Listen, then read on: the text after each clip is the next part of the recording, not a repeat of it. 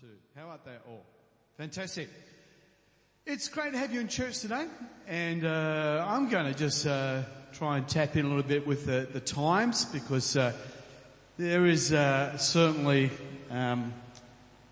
some issues facing the world. So unless you've been in an isolation tank or in a media-free zone, you would know all about the coronavirus. I think you get it from drinking a certain form of beer. And it's now been effectively labelled as a pandemic, and it's caused the death of thousands, in which our thoughts go out to those that have lost their friends and relatives. Effectively, though, the global village is closed because of a bad flu. That's not so good. We've got Margaret Saunders, our dear Margaret, has got onto a plane to New Zealand. They may not let her back. Wow. And we've got Alexandra and Marianne and Marius have just jumped on the plane to Romania. And it'd be really good to pray for all of these folks. So, Father, we just come to you in the name of Jesus. We thank you, Lord, that we can come boldly, Lord, to the throne of grace in our hour of need. And, Lord, what is scary to the world, Lord, is absolutely something that we can trust you with. Lord, it's just as easy for you to protect us from a cold as it is from, Lord, a virus. But Lord, you know these loved ones, you know their journey, you know they're going forth, Lord, and we pray that you'll be with them, that you'll protect them, that, Lord, you take care of any anxiety, any concerns, Lord, any transition issues which come about when we migrate to a new country. May you just place them in that special zone that we call grace, in Jesus' name. Amen. So effectively, the global village is closed for business because of a bad flu. So how is we as believers meant to respond? Is this some sort of a test of faith? Should we be stocking up on toilet paper? Can we safely go around with business as some sort of a test of faith? You know, I have got enough faith to give you a hug and perhaps infect you. Should we now be retreating to our bunkers with our cartons of baked beans waiting for the end of the world? They're all good questions, aren't they? Next slide, thank you. In January 12th, 1888, a blizzard fell upon Montana, parts of Canada and stuff, where the temperature fell 18 degrees in 3 minutes and continued to plummet. About 250 people died in this snap blizzard that ended up having what meteorologists call a zero visibility. Not only do you have zero visibility as you look up into the sky, you have zero visibility as you're walking through. And so you had tragic stories of a lady who's found frozen to death with her keys in her hand only meters from the front door of her house. Another couple apparently circled around in the farmyard trying to find each other, missing each other only by meters, were found frozen to death. It was so cold, so fast, so quickly. Most people died because they were caught by surprise and they were unable to see because of the blinding ice particles in their eyes. They were like splinters assaulting the eyeballs, and they basically lost perspective on where they are. They lost their sense of spatial definition. They lost their bearings. And one man does tell the story of how he survived. He was a school teacher, and 2 young lads that were a part of the church, as part of the school where he was, he needed to get them home. They walked. It was only a short distance to the farm. The blizzard hits and they're in trouble. And they can't see. But then one of the young boys sees a tree in front of him, and he knows that's one of Dad's trees. That tree follows a line of trees down the driveway. And so what they're able to do is simply go from, I found a tree, to someone else says, I found the next tree, to someone finding the next tree, and that was their way home. And so today I want to talk to you about 3 trees.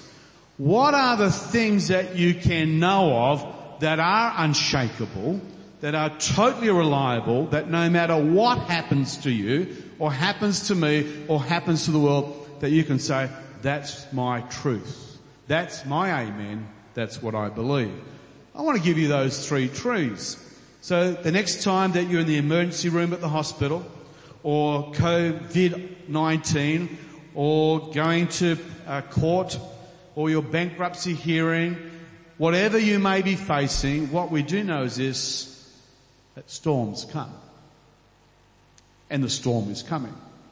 So I want to leave you with these three big ideas. The first one is, this is not going to be a particularly complicated message, but hopefully it will help you drill down on what really matters. Next slide, thank you. So I want you to know this, that your life is not random. Somewhere on the way we have to make up our mind, are we subject to fate? Is life just nothing but a giant roulette wheel and you're one ball and you're thrown into the midst and, you're going to come up red, black or 00? Is that what life's really about? Because that's the default understanding of our culture.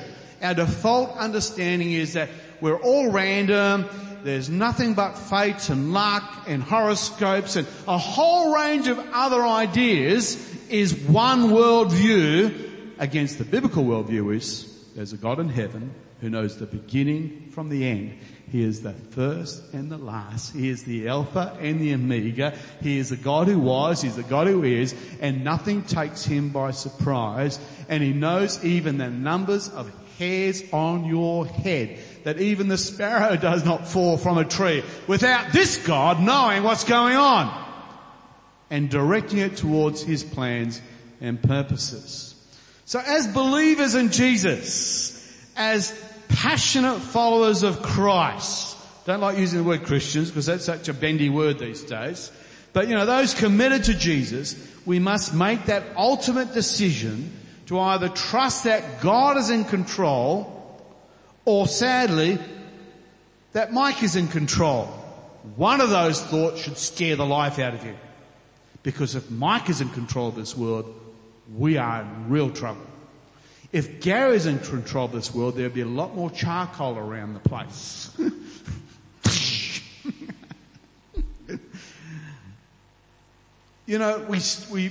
Pastor Karen touched on it. Pastor Charlie touched on it. That, so much of our stress comes about by trying to control our life rather than trusting God. Many years ago, and you would have heard this story, but it is my story and I just think it's so illustrative. My wife and I were unable to have children for so many years. First you've got to catch them. That's one of the hard bits. You've got to catch them. So I figured that one out. But even then, God didn't seem fit to give us. So when Tristan finally came along, he was always going to be the most spoilt baby ever. Because he was our little baby boy and we'd been looking for him for a while. And when he was about 4 years of age, he's in the car and I thought I would give him the wonderful experience of a free trip to an amusement park known as a car wash. He's never been to a car wash before and this is going to be a new experience for him. So we go into the car wash and you pay probably back then it was $5 or something. And has anybody ever been through a car wash? Okay. So down come the big rollers and all the water and the suds and everything clouds up. And my little boy, he panics. He thinks it's the end of the world. Literally, that sermon that Pastor preached last week is coming to being. We are dead. It's going to be the end of it. He's sitting in the seat next to me and I'm trying to say, Tristan, it's okay. We're going to be alright. We're just getting the car washed. He didn't listen to me at all. He screamed and yelled and wanted to get out of the car, which is not a good idea if you're in a car wash. And I tried to say to him, look, your father's here. Trust your father. You're safe with daddy. But he was very typical of the human race, isn't it? We don't like trusting Daddy when there's big whirly gigs going on, making all sorts of noise.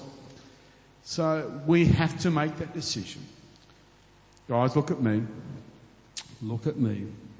Who do you really trust for your life? Who do you really trust to sort it out? Jesus is just more than a ticket to heaven. He's also the Lord of our life. Really important. Just for the record, Tristan has never been to a car wash since that time. He's still in counselling. Here's a promise. John chapter 10 verse 29. Jesus said, I will keep you safe and no one can snatch you out of my hand. I think we can jump out of God's hand if we want to be rebellious, but no one, no thing, no weapon formed against you, nothing will come across your life that isn't in the plan of God. And even if it appears to be evil, even if it appears to be bad, if you let God work with it, good comes out of it. If you let God have His work in it all. So as believers in Jesus Christ, we have a wonderful opportunity right now to be different in our community. When everybody's is running around like headless chooks saying, toilet paper, toilet paper, toilet paper, toilet paper. Let's take the panic out of the pandemic and say Jesus is actually in control of our world. And have a difference in here that hopefully will flow out there as well. Now, just as a church, we do want to be incredibly responsible and wise with the way that we manage things. So there is a remote possibility that we may need to counsel our connect groups or counsel our services or whatever. It's very, very remote. There's currently about 9 people affected with the virus in Western Australia in a city of about 2.2 million. So the chances of it happening is still very low. But what we want to do is also be wise in terms of the way that we manage things. So look, if you're unwell, don't come to church. Go see your doctor. Wash your hands. The coronavirus is very clever, but it has no way of getting into your body unless you let it get in. So it literally has to be ingested. You've actually got to eat it in order to catch it. Now, if we're sneezing or whatever, there are all those other things that we can do to prevent infecting others. But in the meantime, let's take the panic out of the pandemic. But just keep an idea. If we need to inform you, we'll do our very best. But we will still try and operate in a way that's fair and appropriate. And, the fear of the coronavirus may end up doing more damage than actually what the coronavirus does. So, I choose not to be in fear, but to be in faith. I choose to be not in fear, but in faith. I choose not to be in fear, but in faith. So if you want toilet paper, we will get it to you. Okay, next slide, thank you. So, your failure is also not fatal. This is also, I think, incredible. As believers in Jesus, we must make that ultimate decision to know that God can make any mess into a message.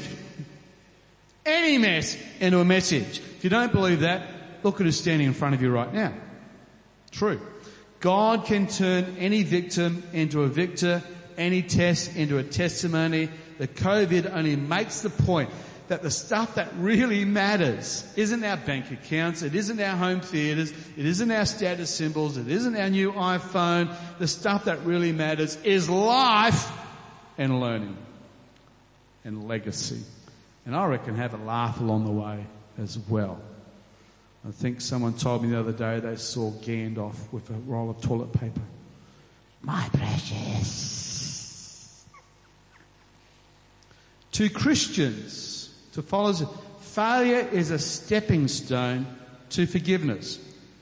I'm not saying it's always easy to make that step, but failure is a stepping stone to forgiveness if you want to do life the Jesus way. And forgiveness then is a stepping stone to healing, and healing then is a stepping stone to restoration. And God restores the worst to the best over and over again. Brothers and sisters, this is 1 Corinthians 1:26 to 29. Think of what you were when you were called. Not many of you were wise by human standards. Not many of you were influential. Not many of you were noble birth. But God chose the foolish things of the world to shame the wise. God chose the weak things of the world to shame the strong. God chose the lowly things of the world and the despised things and the things that are not to nullify the things that are, so that no one may boast before him. God chooses what the world refuses. Aren't you glad about that? If in the world's measure you're a nobody, you're the bottom of the scum pool, you're a failure, you can't read, you can't write, you've got violence, you've got alcohol, in fact you're just like what I was, but Jesus can take you and promote you, because that way he gets the glory. Because it's not a clever Mike then, it's a very clever God who can take the worst and make him the first because of what God can do. That's exciting. One of my favourite apologists in the world, a guy who specialises on defending the faith of Jesus Christ, is a gentleman called David Wood. David Wood's most unique contribution now to the world is that he's one of the three most ardent debaters against Islam in the world, and he is causing tens of thousands of Muslims to leave Islam on a monthly basis. He is really well educated. Now David Wood shares his testimony. You can Google it. It's well worth it if you've got 40 minutes. Let's do his testimony. He started off life in a trailer park in, hillbilly country, and the worst of situations. You've got violence. I think he met his dad at his mother's wedding just before he got arrested. He then went to jail because he tried to kill his father with a hammer. Didn't succeed. Only hit him 20 times or something and crushed his skull, but he didn't succeed. Put him in jail and prison. He was actually diagnosed with a mental illness. He was defined as a sociopath, perhaps even a psychopath. He had no ability to see, you should be crying that your dog's dead, or you should be upset that your friend's committed suicide. He had no emotional intelligence at all. And in that weird world, he began to think things like, when you look at ants, they're so clever, They're actually running the world. They're super high intelligent beings, and they've conned us into thinking that they're just insects. But look at them, they're everywhere. He got quite loopy. He got to a stage where he felt that as an atheist, it was a superior place to be. And because, an atheist doesn't have to justify his morality on anything. And he became a very dangerous, very bright, this is insane asylum stuff. He then gets back into prison, and the guy that's in prison with is a born-again Christian. Oh, there you go, that's funny. But this Christian just didn't let him up. So he gets into the cycle of trying to out-fast the Christian. So the Christian's going into fasting and prayer and says, well, if you do 7 days, I'm going to do 10 days. If you do 20 days, I'm going to do 24 days. For no other reason apart from he just wants to win.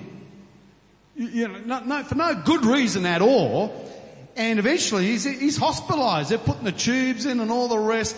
He's losing his sight. He's busted, but he's beaten the Christian. Hallelujah. Eventually he comes to his moment where he meets God and gets saved. He now has a PhD in religious studies and is one of the world's leading experts on Islam, speaks Arabic. And one of the things that's changing the situation is that with the internet, you can say things on the internet that you may not be able to ever say publicly because of the death threat. But the thing with David, you see, because he's a sociopath, when he gets death threats, it actually fires him up. He doesn't mind a death threat at all. You nick his pencil and you obsess about that for 2 hours. But a death threat, he'll say to somebody who's, communicated on his stuff, says, I'm going to kill you, David Wood, and says, You're just a little boy sitting in your mother's basement. You're just a little keyboard jihadist. I challenge you to stand up to your prophet. I'll meet you at the New York subway at 10:30 a.m. and I'm going to film it to just show you that you can't even stand up for your pedophile prophet.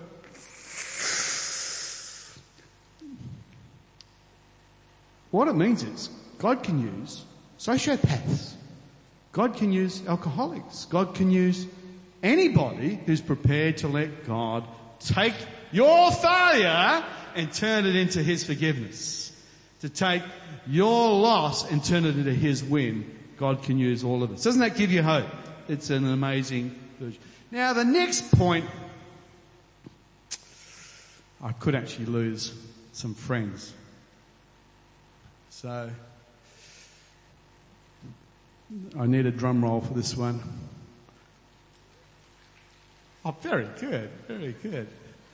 I like this church. I'll come again. Your failure's not final. And the last one is, next slide.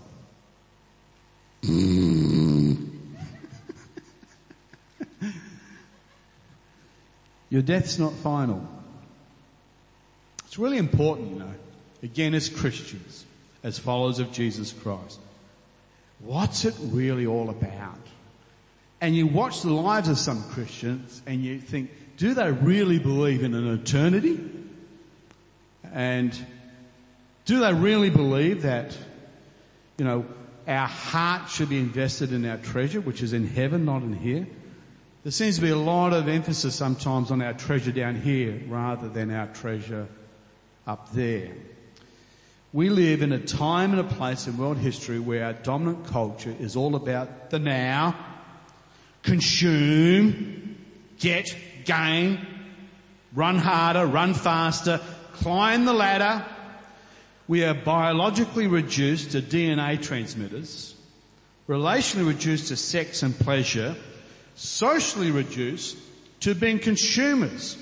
Your job is to buy stuff and then to buy bigger houses so you can get more stuff so you can buy bigger stuff to put into bigger houses.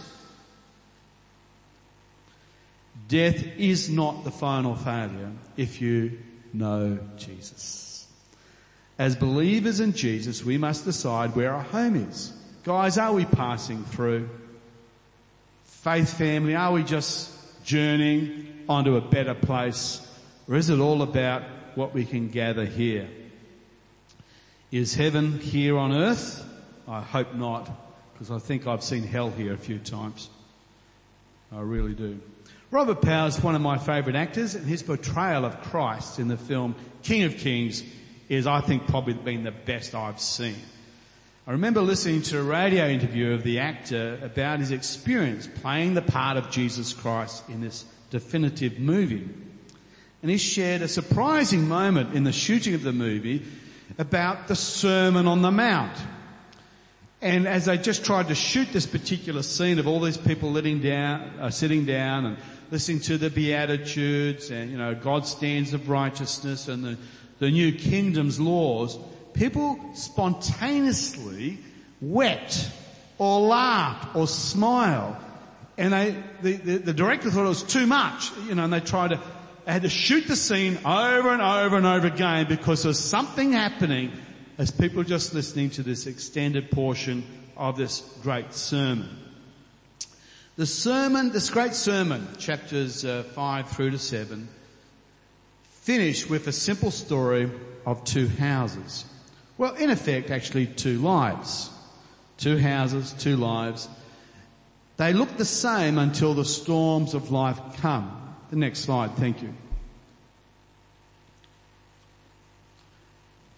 Yeah, we'll have that. Next slide, thanks. Okay. So if you've been to Sunday school, you would have heard the story. Anybody hears my words and does them. So hearing the word's not enough, is it? In fact, hearing, you can hear it your whole life and it won't help you at all. It's those who hear the word and puts them into action. I liken unto a person who's built his house on a foundation stone, upon a rock. And so when the storms of life come, it will stand. Right now, I'm going to tell you now, you will be able to look at people around you in our current crisis, and you'll be able to determine very quickly, what have they built their life on?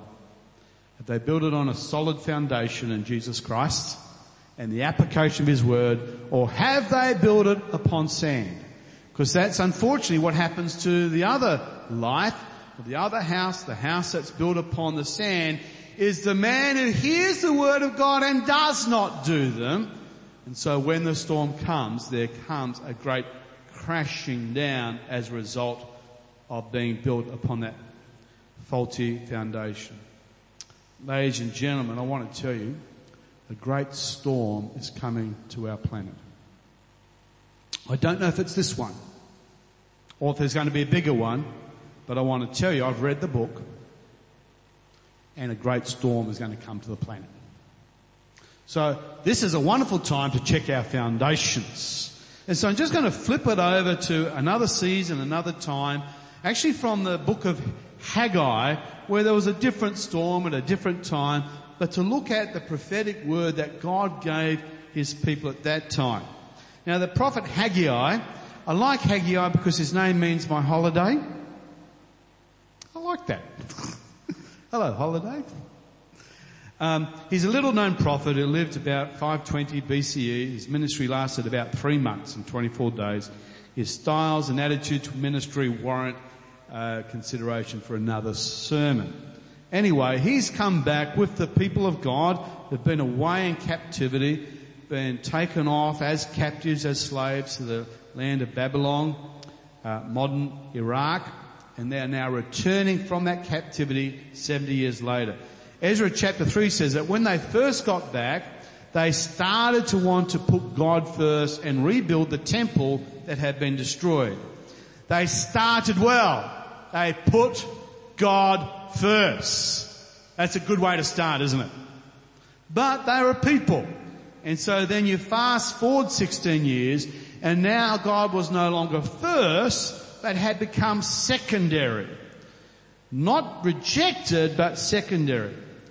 And therefore another season of great distress came upon the people. The harvest failed. There was drought, there was trouble, and there was sorrow. It was a storm of great distress. So the Lord sent Haggai to interpret the storm, to say to the people, this is what's going on, that God's people had put their households, their wealth, their fortune before the very house of the Lord. And as a result of the house of God, God becoming secondary, this plague had come upon the nation. Gary and I had the opportunity on Friday to go to the member for South East Metropolitan, Nick Gorin, and to hear from also Andrew Hastie, our federal member for Canning, and a few other emerging politicians, including Micheal Nkoy, is also standing. We've got some good people. We've got some very good men and women serving the Lord, trying their best to push back on the bad stuff. But Andrew Hastie, who's actually doing very well, he presents incredibly well, both on his feet and as a gentleman, as a biblical believer. He said that, if you went back 100 years in Australia, 1918 was the time of the Spanish flu, but at that time 96% of Australians identified themselves as Christians. 96%. Doesn't mean they're all going to church, but it was very high. Now that figure's down to about 40%. And even if we had 40% going to church and committed and not working out their beliefs, it would be amazing. But we know that the church is in decline in the Western world. And we are so much in need of the salt and the light that the church provides. And he made this comment. This is one of our best politicians, he says, and the mistake that people are making now, this is going to get some of you really, really excited. The mistake that some of you are making is that they think politicians can fix the problems. Apparently they can't. Oh, that's a shock, isn't it? Who didn't know that politicians can't fix the problem? That's a worry, isn't it? And look, they're doing their best, but they can't fix domestic violence. They can't fix substance abuse. They can't fix the crack problem, because at the end of the day, if you could pass a law to make people good, then Jesus would never have had to come. The Jews would have been able to get it right back there, because they were given the right laws. If you could pass a law, in fact, I will now invoke the full authority that God's given me as the senior pastor of this church with the support of the eldership. I now command every one of you in Jesus' name to be good. It's a done deal, isn't it? Hallelujah. Let's wrap up. Let's get up the team. It's all done, isn't it? You now know what you're meant to do. Yeah. Law doesn't change it, does it? Because the problem's the heart. The trouble is in us. So in Haggai, he has this encouragement. So this is what Haggai says as the word of the Lord for people in the middle of a storm. This is what you got to do. Next slide. Be strong and get to work, because I'm with you. I think that's amazing advice. If you're going to go through a storm, be strong and get to work, because God is with you. And he goes on to say, the next slide, thank you, that prophetically, Jesus said, the prophets, God has said, I will shake all nations. And what is desired by all nations will come. That's Jesus himself. Salvation will come in the person of Jesus. And I will fill this house with glory, says the Lord Almighty. Do you want to know the future? There's a storm coming. Do you want to know the future? There's a shaking coming. Do you want to know the future? There's a king coming to fix it all. Hallelujah. Hallelujah. Now you know the future. Well, how do you survive a shaking? Well, you get onto your foundations. What do I really believe? What do I really believe? And I believe that your life is not random, that has a plan and a purpose, that nothing will happen to you that God doesn't know about. I believe that your failure isn't final. Failure is not fatal. And I believe death, something that scares the life out of so many of us. It was half funny. It's not the final enemy. So when I die, I hope it's not today, not this week. I plan to live long. Don't be sad for me, because I will be dancing with Jesus. I'll be annoying Moses. I will be playing chess with the Apostle Paul. I'd like to take that guy on because he was pretty good. I'm going to be talking to Hezekiah. What the heck were you thinking? It's not about this life. There's some perspective for you. So there's a great prophecy. Be strong, all you people of the Lord, and go to work, for I am with you. Let the storms come. Let the wind of the Holy Spirit blow out the chaff of our lives. Let's stand on Christ, the solid rock, where all else is sinking sand. Let God's church arise, for God is preparing a people. God is preparing a holy habitation, a dwelling place for his glory. The world may grow darker, yet the church will grow brighter as we see the approach of his coming. Thus saith the Lord. Let's have the team up, thanks. I've got no clock, so I don't know where I am, but we'll have them up. Great. The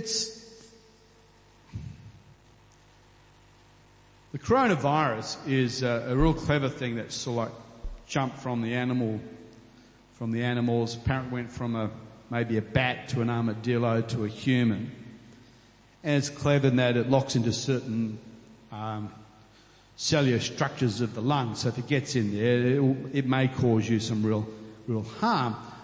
I still also want to give you perspective too. Only 0.9% of the deaths worldwide have occurred with people under the age of 65. So, you know, it says that if you're young and healthy, you're probably going to be really okay. It's a bad flu. If you're vulnerable, if you've got respiratory disease, it's a bit more serious for sure. But we now have this infection. It's up to 140,000 now around the world apparently. And it's transmitted by something that you can't see. You notice that? You can't see it. You can't see sin really. The infection in the human race that we call sin is invisible to the eyes. It's microscopic in the sense you cannot physically see it, and yet it is communicated from life to life to life. I can almost guarantee you, in this room, you did not buy your first glass of alcohol. I can almost guarantee you didn't have to buy your first cigarette.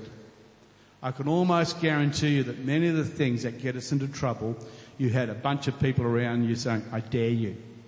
Everybody else is doing it. It's amazing how infectious sin and selfishness can be. How many people justify, well, everybody, the worst thing, everybody's doing it. On the next big one these days, why did you do that? I was bored. I still don't see how those two equate with each other. You stole a car and you ran to bottle shop because you were bored. Okay.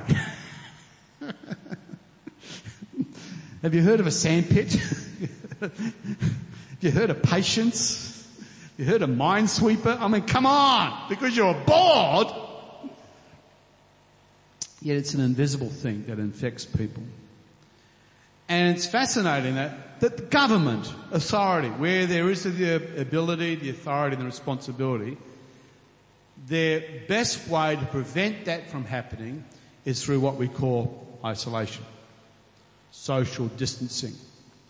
I think hell is ultimately God's isolation chamber for infected people with sin. Because that's the trouble of sin.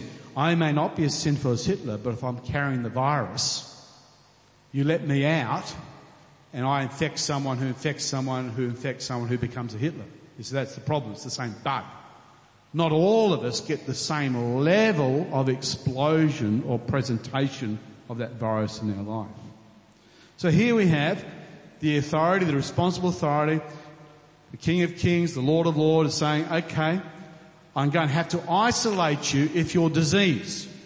But I do have a cure for you, and I've actually spent my whole life and wealth developing a cure for the virus that we call sin. And it's called the drug Jesus Christ. It's called the cross of Jesus Christ. It's only one drug. Unfortunately, it's very narrow in that sense. It's very bigoted. It's very politically incorrect. Because there's only one drug that's going to cure the one problem, sin. His name's Jesus. And you know what? Everybody can get healed. Everybody doesn't have to go to hell. Everybody can actually take the cure, which is to accept Jesus Christ's capacity to change my heart from being sin-saturated to being Saviour-saturated. It's a great thing. We call it the gospel. It's the gospel. So I want to thank and applaud all you brave people today who've come out to risk my infectious humour and to rejoice. Father, we do pray, Lord, for those who are caught up in this. And Lord, fear is a terrible thing wherever you are, Lord. It paralyses us, it gets us to make bad choices. Lord, we also want to remember, I think her name's Lily, one of the missionary girls, Lord, in Iraq. She's got a broken leg. And Lord, they probably need to get her out of that area where there's war and snow and all sorts of things. It's not a good time to be travelling. So Lord, we pray for a miracle in that situation. And Lord, we lift up our heads to look to you because you're in control. Lord, you know what you're doing. And part of all this is that when you shake the earth, Lord, it will loosen our grasp on those idols of wealth and self-confidence and self-determination and a life without you, Lord. You want to shake that out of our hands, that, Lord, that we would reach up into your hand, put our hand in the hand of the man from Galilee who will never let us go, never forsake us. We thank you for that in the name of Jesus. Amen. So we'll sing, I'm going to run out of this place.